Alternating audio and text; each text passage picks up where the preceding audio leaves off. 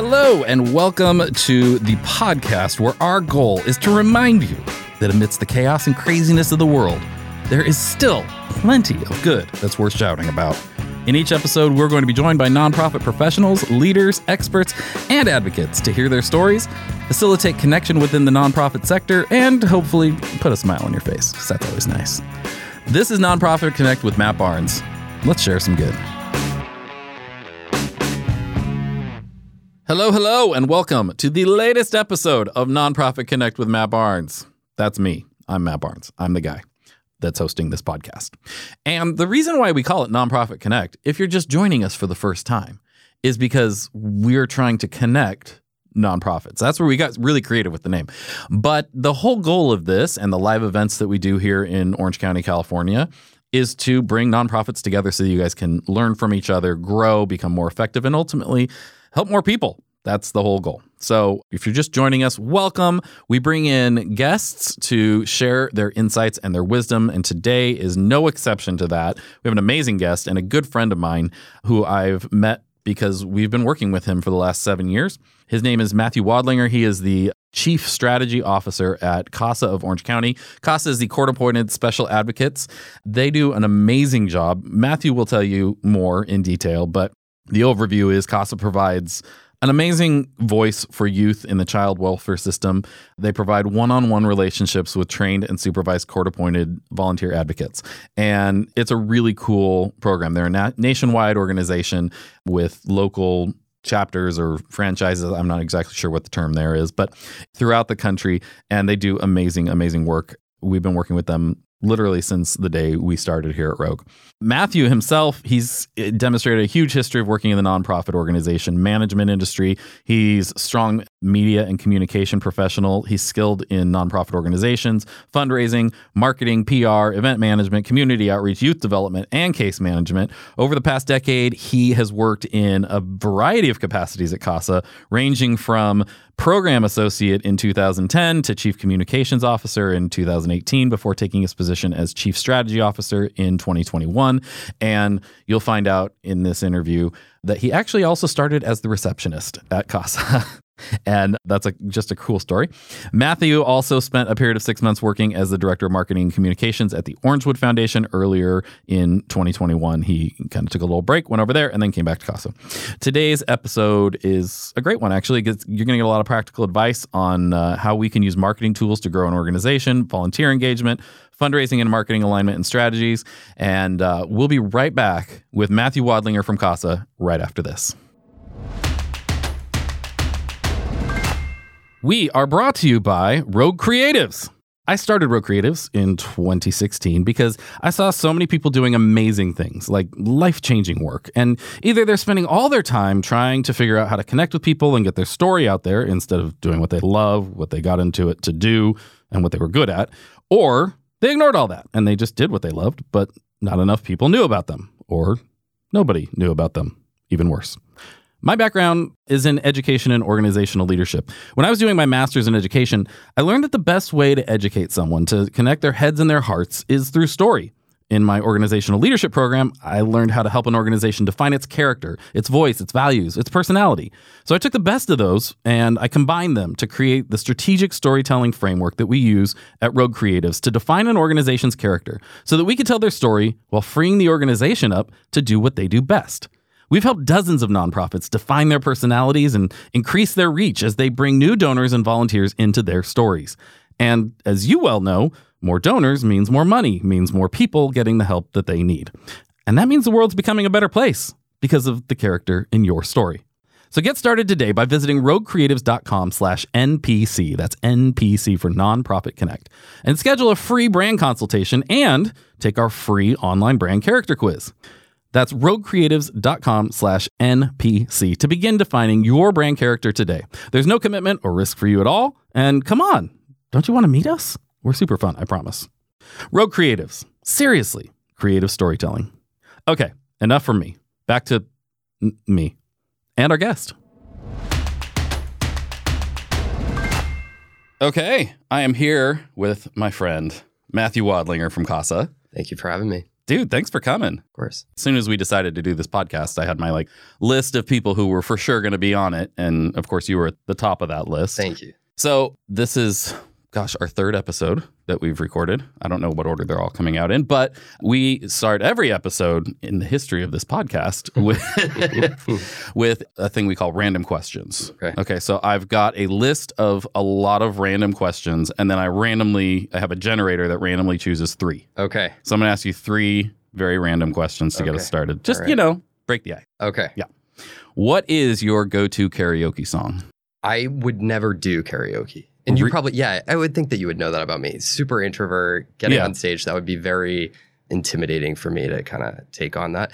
But that being said, when I'm in the gym, the song that I kind of vibe to and where I would imagine maybe one day if I, had a couple drinks. Of course. The BB King, Stand By Me. Oh, in the gym? Yeah, it's in my gym mix. Is that weird? I don't know. It's not one that you would think of as a gym song necessarily. But I don't know. I don't know how it got in there, but it's in there, and I vibe to it. And I think if I was ever, song. And if I was ever, and it has a nice melody to it. So if I was ever in that situation, and if I felt comfortable enough, that would be the one. Okay. What about you? Can I ask you? Yeah. No, you can't ask me any questions. I'm a closed book. No, Don't Stop Me Now by Queen. Oh, great. Yeah, good one. Seems to be my good. I did. In fact, we did a birthday party for my cousin here at Road Collective a couple weeks ago, and we did a karaoke night. And nice. That was my jam. Great. Question 2. Is Disney making too many live action versions of its animated movies? I don't think I'm following it closely enough. I know there was the Lion King one. Yeah. What else was They did Aladdin. They got Little Mermaid coming out this weekend. Oh, yeah, Little Mermaid's coming out. They announced they're doing Moana, and I'm like, dude, you just came out with that. Yeah. We're already doing this? It seems a little soon. I'm not a super Disney person, so I don't think I really have a strong opinion on that. That's okay. Yeah, okay. Yeah, they're random questions. It doesn't matter. Last question. What do you want to be when you grow up? I think I'm right where I want to be right now. And so I'm 37. I'm the chief strategy officer at CASA. Yeah. And I feel really great about that. What the future has in store for me, I don't know, but I'm just going to roll with it and see where it takes me. But I'm really happy with where I am right now. Well, that's good. Yeah. Do you feel like you are anywhere near where you thought you would be when you were a kid? I think I've surpassed it, to be honest with you. Yeah. But I mean, as far as when you were a kid, did you think I'm going to be an astronaut or a whatever? Or did you? No. I think growing up, I probably had the very more simple job professions in mind that were I want to be a doctor or a lawyer or just someone that's making a difference out there and that has a job that has some prestige associated with it. Sure. Well, when you're a kid, that's and that's where you go. And then, over time it transferred into this and I'm very happy with where I am right now. Well, that's great. Yeah. And I feel kind of like a grown up, so. That's good. Yeah. Aside from the things you were just talking about, what drew you into the nonprofit sector? Good question. And I think I've shared this story with you in the past, Matt, is that growing up, my dad used to volunteer for the American Red Cross. So I grew up in New England, in New Hampshire and Maine. And so my dad, he was in charge of building out disaster relief shelters. So if there was a big snowstorm or a fire, he would be the person that they would call to open up some sort of shelter at a rec center or a school where people could go and get food, and they would have cots out for the people to sleep and electricity and water and everything that they would need. And the next day, the next morning or whatever, he would take my younger brother and I with him, and we would help out in different ways. So we would pass out water bottles to people. We would shovel walkways to get into the shelters, just do whatever we could. And so my dad did this in addition to his own job, but probably 1 or 2 times a month that he would get a call to do something like this. And so I always saw my dad kind of going above and beyond to help those people in need. And so it was just kind of instilled in the 3 of us, both my siblings, to kind of give back when you're able to. Yeah. And then when it came time for me to kind of start figuring out my own profession, it was just where I wanted to go. And I knew that, of course, nonprofits, money's tighter, and I might not be as wealthy as I want to be, but I knew that I would be intrinsically fulfilled pursuing this as a profession. So, right. Yeah, that's how I did it. And then, because you grew up in New England, New Hampshire? Yeah, New Hampshire and Maine, yeah. Okay, and then what brought you out to California? I was living in Boston in 2010, and I had just finished grad school, and So we had like the recession in 2009, and then I was competing against like all those kids in Boston for entry-level jobs, and it was very difficult. I got a job at Brandeis University in their admissions office, and then I was working at Big Brothers Big Sisters. And I wasn't where I wanted to be. And then on top of that, it was freezing cold and there were snowstorms. And so I was like, okay, if I'm going to struggle right now, I want to do it in a warm and sunny place. And so that's how I ended up. You don't need to be struggling physically while you're struggling. Right. Yeah. Totally. So I moved out here, and then it was only within a few months that I was able to get a job. And so everything kind of just fell in line and everything clicked, and so it was great. Yeah. Okay, I want to get to more the main topics that we want to talk about. I love your CASA origin story. Can you briefly share? Yeah, sure. Because I think you were well educated, you had experience, but you wanted wanted to work at CASA, so you took an approach to get there. Thanks. So like I just mentioned, so I moved out here in August of 2010. And then I think it was in October that I saw a job posting for the receptionist at CASA. And so I applied, and the program director at the time, Linda Perring, she saw my resume. Her daughter was living in Massachusetts. And so I think that there was like a connection there that she kind of saw. But she called me just to say, like, hey, you have a really impressive resume, but we're not going to interview for this position because you'll just leave. You have a master's degree, you're overqualified. Right. And on the phone with her, I was just like, just let me come in and meet with you. And like, I'm really passionate about CASA. In my grad school program, there was a girl in my cohort who had interned at CASA in New Hampshire. And she really enjoyed it, and she talked really highly about the program. So I loosely knew about it, and I had heard good things. And then when I was looking at the CASA of Orange County program, I was like, oh yeah, this is where I want to be.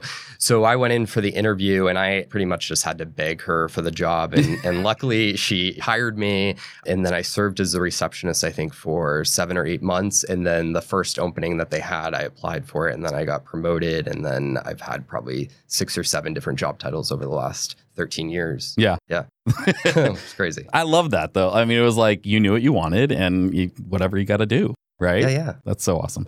Okay, so you are the Chief Strategy Officer for CASA of Orange County. Briefly, I think a lot of people know what CASA is or what you guys do, but for those who don't, what's the quick? Yeah, so CASA, it's an acronym. It stands for Court Appointed Special Advocates. It's a national program that started in 1976. In Seattle, Washington, by a judge who recognized that he was making really important decisions about the lives of kids in the foster care system with very limited information due to high caseloads that social workers and attorneys have. So, he wanted to find a way to kind of get more information about these kids that he was working with. So he kind of started this model of nonprofit organization, recruiting, training, supervising community volunteers that are matched one-on-one with a youth in the foster care system.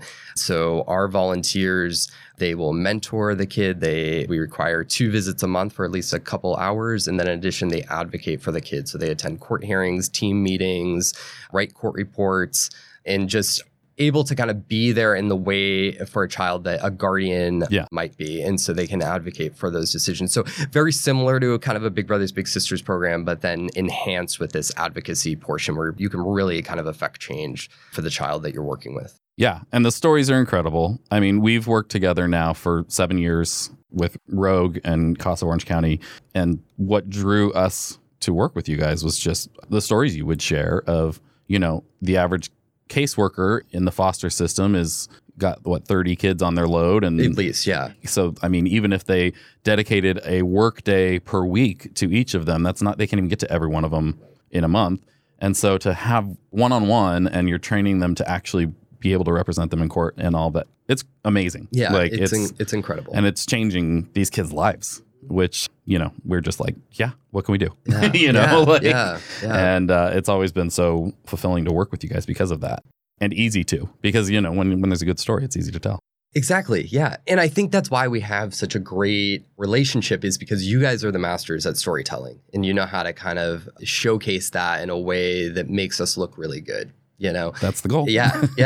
And then we have these really compelling stories, I think, to share. But even the name of our organization is a little bit convoluted. Sure. And so it can be hard, I think, for us to message it out. Like the elevator pitch, it like better be like a 50s story building that the elevator rides on, because it's a little bit of a mouthful, to get it all out, even CASA, Court Appointed Special Advocates, like it's a long name. Yeah. And what we do is so different from child to child, and how our volunteers work. It's every case is a little bit different because every child and human being is a little bit different. Yeah. So, yeah. Well, like I said, we're huge fans of CASA and of you and working together. Let's kind of get into, because a lot of what you've overseen and oversee is marketing, which is why we work together so much.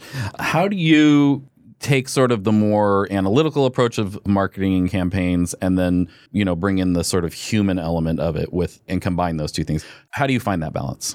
Yeah, well, zooming out, I have never taken, a marketing class in my background, in my education background. So I'm coming from a different approach of just like what feels good, and what do I feel like people resonate well to. And so you're right. I'm trying to intake a lot of data all the time. When I meet new CASA volunteers, one of the first questions that I always ask them is, how did you hear about us? Because I'm interested in kind of getting that data. Because, the two things that we need to keep our organization running are more volunteers, and then we need more dollars to kind of fund the program. And so I'm always interested in how people are hearing about us. And I think across the board, it's always word of mouth. And from a friend, whether that be a new donor or a new CASA volunteer. And, to that end, when people are talking about us, I want them to kind of have the stories and really kind of happy feeling when they think about our organization. Yeah. And this from kind of the historical work that we've done on like what we used to do in the past, which was, I think we would pull on people's heartstrings a lot more, and we would showcase kind of the sadness and a lot of the challenges that our kids were facing.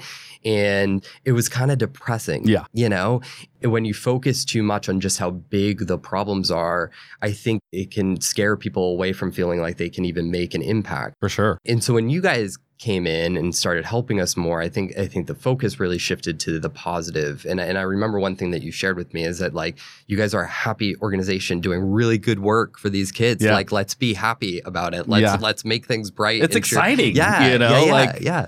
Right. And it's that feeling of inspiration, I feel like, that we've really kind of done an effective job at putting out there in the community, is that we want to inspire you to know that you can make a difference, whether you're donating or whether you're donating your time or donating your money, that you can be an inspiration to one of these kids. And the power that comes from that and with connection is the thing that's going to change their life forever. Yeah.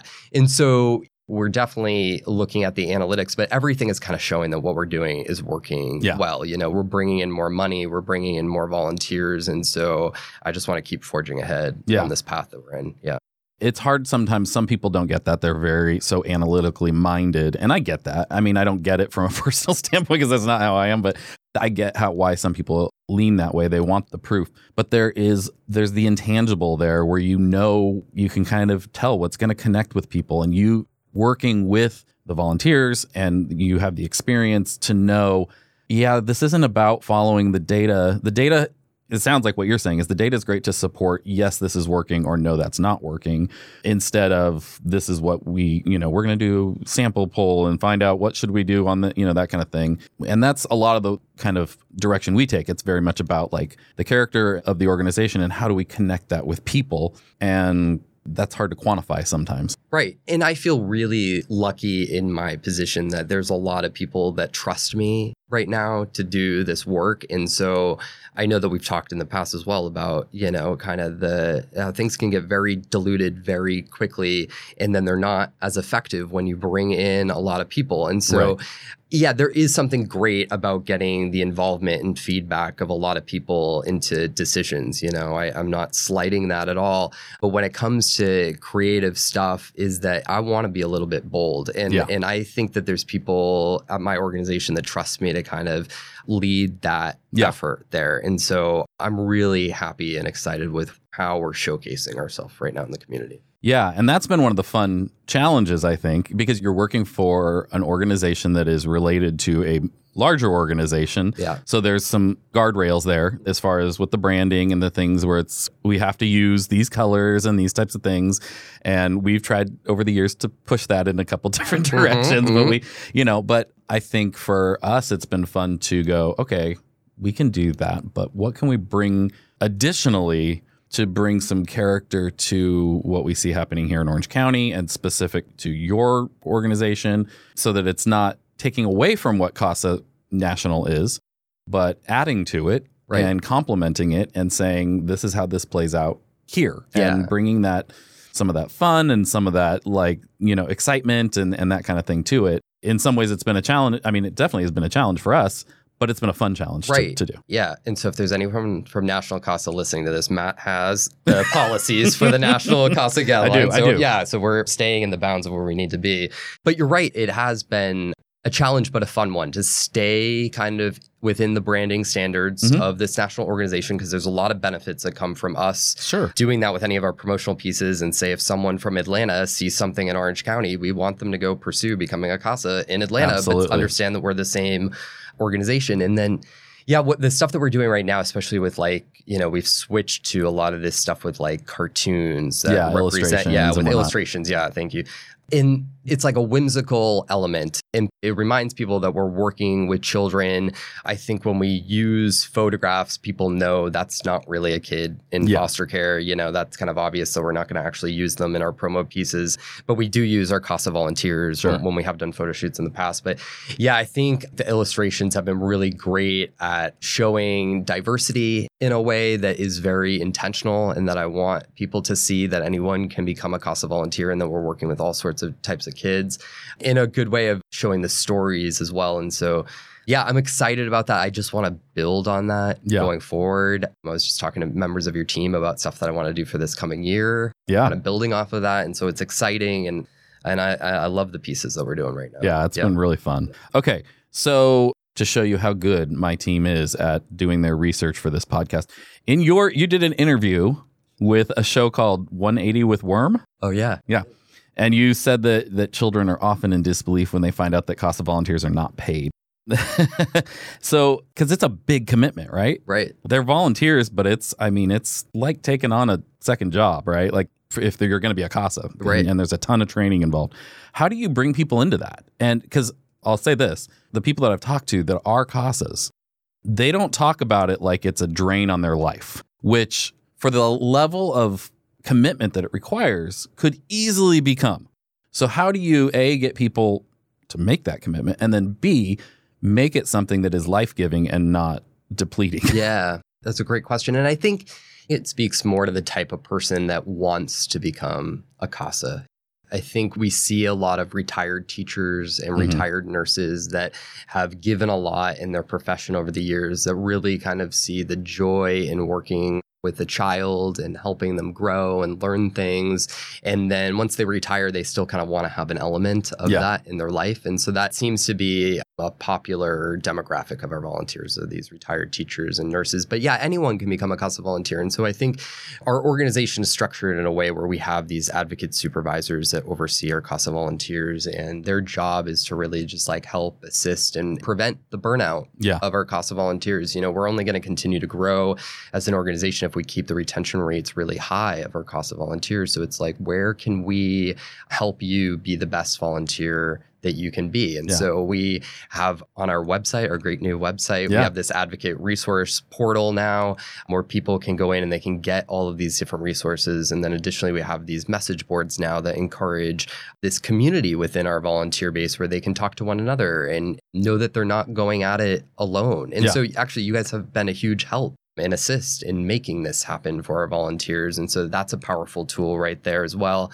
And then, I think meeting the volunteers where they're at and figuring out what does appreciation and recognition look like for you. And I would say, I think a popular one is that they don't want any recognition or appreciation whatsoever. They want it to go towards their kids. They want it to go towards our program as a whole.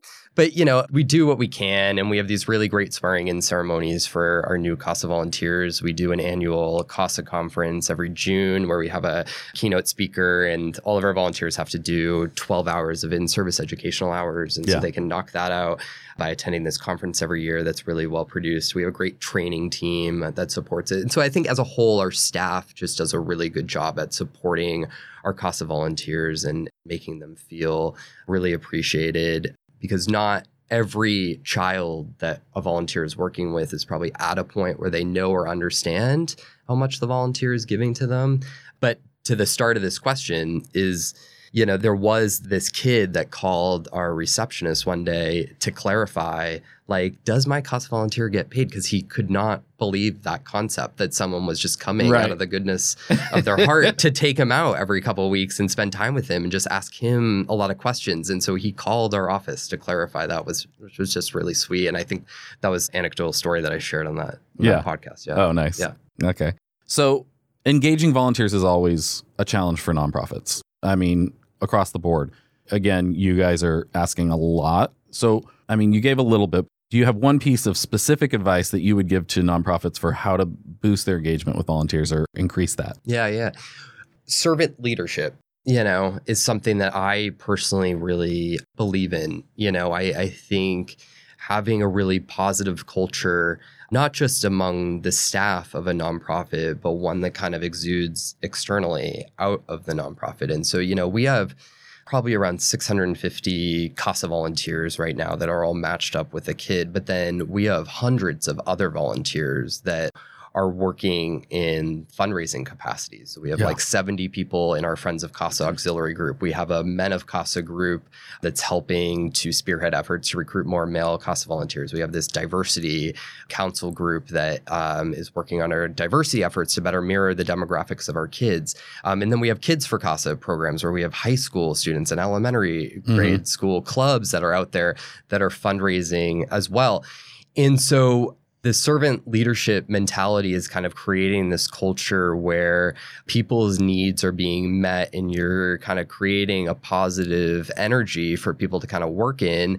And then kind of when you do make those asks, I think people are more apt to do it. And so I like being a part of these different auxiliary groups because you kind of find out, okay, like what do you guys need in this volunteer role? Let's just talk about the fundraisers. What do you guys need right now to feel really fulfilled? How can we get you really aligned well with our mission? How can you be actively engaged and have a better understanding of our programs? And so once we can kind of first conquer that, then it's like, okay, well, what do you need to be an effective fundraiser or to raise awareness about our organization? And so you just meet people where they're at. And then I think when it comes time to kind of making a bigger ask of like, I need this of you, they're ready and willing to do it because they feel that connection with the organization and they feel that connection with the people working within the organization. And it creates really good flow. That's really great. Let's shift to fundraising briefly. So chief strategy officer, there's a lot that covers now, right? Because it's marketing, it's fundraising, I'm assuming looking at the strategy for the whole organization now. Yeah, for different parts of the organization. Yeah, so I work a lot with our CEO, Reagan, to kind of figure out where I'm needed and what kind of projects I should be working on. So yeah, it does cover a lot, but yeah, there's program things, there's marketing things, and there's definitely fundraising elements as well. And you guys just had your big gala. Yeah. Do you say gala or gala? Because this is the thing, right? Like nobody says it right. I say gala. I say gala as well. Okay. Yeah. So we had our gala on May 6th and we netted 1.1 million, which is great. It was crazy. We had really awesome co-chairs, Karen Jordan and Nancy Eden, that led the charge this year. They did last year as well. And so it was super successful. We have an amazing board that a lot of them showed up and they purchased tables and bid on the auction items. And it was great. And then we had a video that was created by you all that was aired during the program. So that was a remix video is how we have labeled it. Yeah. There was a compilation of all of these different stories that we've shot over the years. Yeah. And then really pulling at kind of the different emotional elements from each of those videos. And so we got the video back from Corey, who works at Rogue, and we actually restructured the entire event program because of how well. Oh, really? Yes. Yeah. You don't know that. I didn't know that. No. And Corey doesn't know that either. That's so funny. Yeah, but it turned out so well that we were like, this has to be the piece that leads into the Fund the Mission paddle raise, which is the area where we raise the most amount of money. People just raise their paddle and donate money starting at $100,000 level. And we had one of those people. They gave out $100,000 at the gala. And so, the video just accomplished so many goals that we wanted the guests at the gala to kind of see and know and understand. And one of the things that I know over the years is that we have to continually tell people what we do, because as we spoke about earlier, it's a convoluted mission and we do so many different things. And so really having a piece that can effectively tell that story and showcase the good work that we're doing, leading right into a very important element of our gala, is critical. It's super important. And so, we got this great 6.5-minute video back and we were like, this is the piece that we want to lead into right before that paddle raise section. So. And then, I'll also say is that Corey and your whole entire team, everyone does a really good job at kind of cultivating and creating these really safe spaces for these kids to feel like they can share and be open and authentic and true and real about it. There's a scene in the video where it's the advocate's name is Jeannie and the kid's name is Claire. And it's towards the end of the video, and Claire says, I don't think I would have made it without my CASA volunteer. And then Jeannie, she reaches out for Claire in the video clip and like touches her thigh a little bit. And it's this like unspoken moment that I think is one of the most powerful things that we've ever filmed as an organization. And I have such a vivid memory of sitting there behind the camera with Corey when that happened and just being like, I cannot believe that just happened. And that we just like got that on film, because it was just such a true moment of this kid answering the question that I posed to her, like reflecting on it and then just answering really authentically and purely and feeling comfortable and safe to do so. And it was beautiful. And I don't think it's easy to create moments like that where people can feel that safety to share like that. No, so, Corey's really great at that. Amazing. One of his strengths for sure. But back to fundraising. Recently, there was some articles that said that Governor Newsom is cutting $60 million from the foster care services down to $20 million. And a lot of that, or all of it, was specifically allocated for CASA. And with nonprofits, there just seems like there's a lot of unknown. And so you think things are going to go a certain way, something's told, and then it's pulled or whatever. How are you guys dealing with that? How do you approach when those curveballs are thrown? That's a big one. It is a big one. Yeah, and it's been kind of up and down. And so the new update that just happened last week is that the money's back in. Oh, good. Yeah. Oh, good. So the money's back in. Yeah. And so we are going to receive the money now. And so it's going to California CASA. The CEO there is Sharon Lawrence, who used to run the San Diego program. And she's done a really great job at kind of leading this effort across the entire state. Okay. And we're an advocacy organization. So we're going to advocate that we do want and need this money for our program to run. And I know that she has the ambitious goal of getting every kid served in the entire state. And, I think there's like 57 or nearly 60,000 kids in care just in California alone. We have the most kids in foster care in the entire country. So the money got back in, but it was up and down for a minute. And, what we're providing is a service to the county and to the state. And, we're helping kids at a point where they are still children. And there is this foster care to prison pipeline that people talk about where, our kids are the most vulnerable. The rates are very high for a kid in foster care. Teen pregnancy rates are high, graduation rates are low, unemployment's low, homelessness is high. And so they're not the best outcomes. And so in 2012, there was a law passed called AB 12 that was the extended foster care law here in California, and it allows kids to stay in care until they turn 21. So that was a good first step. That was a positive change.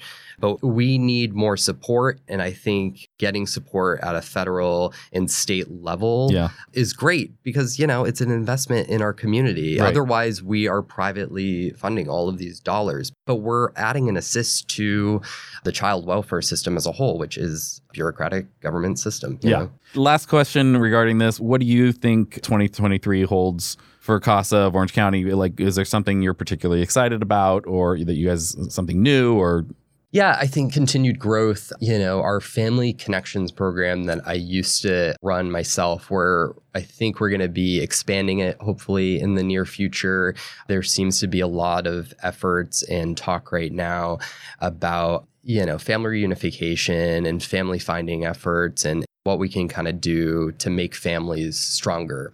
If you ask any one of our kids where they want to be 9 times out of 10, they're going to say they want to be with their family, even if it was the most horrific abuse that they were experiencing at the hands of. And so, what can we do to better help our kids stay within their families? And so I think doing more family finding work and getting it done at an earlier stage, so earlier intervention to help to find aunts, uncles, cousins, grandparents, second degree relatives, anyone to help buffer and help the family and maybe identify someone that's willing to take in the kid is going to be most helpful. We are at a lack of resource parents, formerly called foster parents, in Orange County and probably in the state as a whole. And so I think identifying these family members is going to be really critical, for the success of the kids. And we know that that's where they want to be and where they should be. So I kind of see us in 2023 and probably for the next, for the time being, is that we're probably going to be expanding that and exploring that more, with those programs. And that's an exciting space for us to be. We were the first CASA organization in the country to develop this family connections model of doing family finding work and reaching out to these long lost family members and bringing them in to be connections to these kids. Yeah. Cool. Yeah. Okay. All right. We always end with some rapid fire questions. Okay. Just quick answers. What's the one thing that makes you feel connected? Smiling faces. Yeah. Yeah. When I walk into your office, there's smiling faces here. When I walk into my own office, there's smiling faces. And I think I connect to that. So that's it. Perfect. Yeah. How do you connect to your community? Through work. I would say a lot of it has been, I'm obviously super passionate about what I do at CASA. And I've been there now for going on 13 years. And so I do feel like that is a big connection point for me in Orange County. It's how I've been able to meet a lot of people and network within this community and also be a part of this service and program that's providing something really special. Cool. Yeah. Who in the world of nonprofits would you most like to take to lunch? Barack Obama. There you go. Yeah. Can I come? Yeah, absolutely. We'll make a video of it. Who in the world of nonprofit community do you think we should interview next? Oh, interesting. I would assume my friend Kendra Puryear is maybe on your list, or she's on the list. Yeah, I don't think we've booked her yet, but okay, but she's for sure on the list. Yeah, I just don't know if it's been booked yet. Kendra is someone that used to work with me at CASA, and then I worked with her very briefly at Orangewood Foundation as well. And I think that she's amazing and super smart, and she's an avid reader, as am I. And I love her for that. And, you ask her any question and she has so many reference points that she'll bring up. Yeah. And I think she's incredible. She's great. Yeah. I love Kendra. She's great. Who do you look up to or who inspires you in the world of nonprofits? So Sharon Lawrence, who I mentioned earlier, who's the CEO for the California CASA program. So I think she was the CEO for the San Diego CASA program for 20, 25 years. Oh, wow. And then she took on the umbrella, the state umbrella program, and now she's their leader as well. And going on 13 years at CASA of Orange County is that I can see how year over year you become stronger and more knowledgeable and everything becomes a little bit easier. And then because of that, I think you become more effective in what you're doing. And I'm also a strong believer that people give to people. And so when you're able to kind of build strong relationships with your supporters, with your volunteers or whatever, and they see you year over year, it makes those connections really strong between them and the nonprofit. So Sharon is someone that I definitely admire in that regard. Nice. Yeah. And last question, what aspect of your job brings you the most joy? Besides doing podcasts with me. Obviously, that would be number one. Number two. Working with my team. Yeah. I love my coworkers a lot. We have a book club that we're doing right now. And so out of our 47 staff members, we have 17 people right now that are part of the book club. And that's cool. Yeah. I love the book club days because it brings all of us together in a roundtable format and one person will work on questions for the week. And then we have these great kind of discussions that we are, mostly work aligned, but sometimes not. And we're just able to kind of build this really amazing culture at our organization that I'm super proud of. And so I love that piece and aspect of my job. Yeah. Are the books in the book club just whatever, or are they related to what you guys do? So we vote. They are pretty aligned with our work stuff. Right now, we're reading Atomic Habits by James Clear. Yeah. And that's a good one. And in our last book, we read A Place Called Home by David Ambrose, who is a former youth in foster care who grew up homeless in New York City. And he's a friend of mine and he lives in Los Angeles. And he actually came to our office for the book club discussion with our entire staff. And so that was amazing because people got to read. Yeah, it's his memoir, and he joined us for the discussion, and people got to ask him questions directly. And so very cool. It's great. And then, we've also read The Art of Gathering by Priya Parker and Dare to Lead by Brene Brown. Yeah. And so, usually very work-aligned books, but I think it's working and we're growing, and there are things that are happening internally that are making us stronger because of these discussions. So it's great. That's awesome. Yeah. All right. Well, thank you so much for coming and doing this. We love working with you. You've Likewise. become a great friend, and we just looking forward to what's next for us. Yeah. Where can people find information about CASA? Yeah, CASAOC.org. Check out our amazing website that Rogue has built. It's beautiful. We're super proud of it. Thank you for having me on. I appreciate it. Yeah. All right. Here we are at the end. You made it. Thank you so much for listening this far. And if you'd like to hear more from Nonprofit Connect brought to you by Rogue Creatives, well, then make sure to subscribe on whatever platform you're listening on so you don't miss out. Because you don't want to miss out. You want to be on the in, you want to be on the inner circle. You want to know what's going on. Also, if you're interested in working with us or want to reach out or tell us how amazing we are, visit our website, npconnect.roguecreatives.com. You can get all the info there. Thank you so much for listening, and we'll see you next time. Well, we won't see you. We'll hear you. Well, you'll hear us. Well, whatever. Bye. Nonprofit Connect with Matt Barnes is hosted and executive produced by me, Matt Barnes. Production is by our amazing friends over at Fame, the B2B podcast agency, along with the team at Rogue Creatives. Production lead is Ella Lamprell of Fame. Writing is by Sam Hollis at Fame and Matt Barnes and Taylor Bolanos from Rogue Creatives. Nemanja Koljaja of Fame is our audio editor, and Arslan Yakub from Fame is our video editor. Creative direction is by Corey Hill of Rogue. Our artwork is designed by Hope O'Kelly and Joshua Marino at Rogue and Ian Salas of Fame. Theme music is composed and performed by Jared Atherton of Chapters. Ella Lamprell of Fame does our booking and guest relations, and Belinda Carter-Thompson of Rogue is the glue that holds it all together. We'd love to give a shout out to our amazing guests for joining us this episode, and thank all of you incredible listeners for tuning in. If you enjoyed the show, don't forget to help us spread some good by giving us a good review, preferably, 5 stars with some words saying how amazing we are. That's always helpful. Also tell your friends and subscribe so we can come straight into your potholes each and every time we have a new episode. We'll catch you next time. Bye.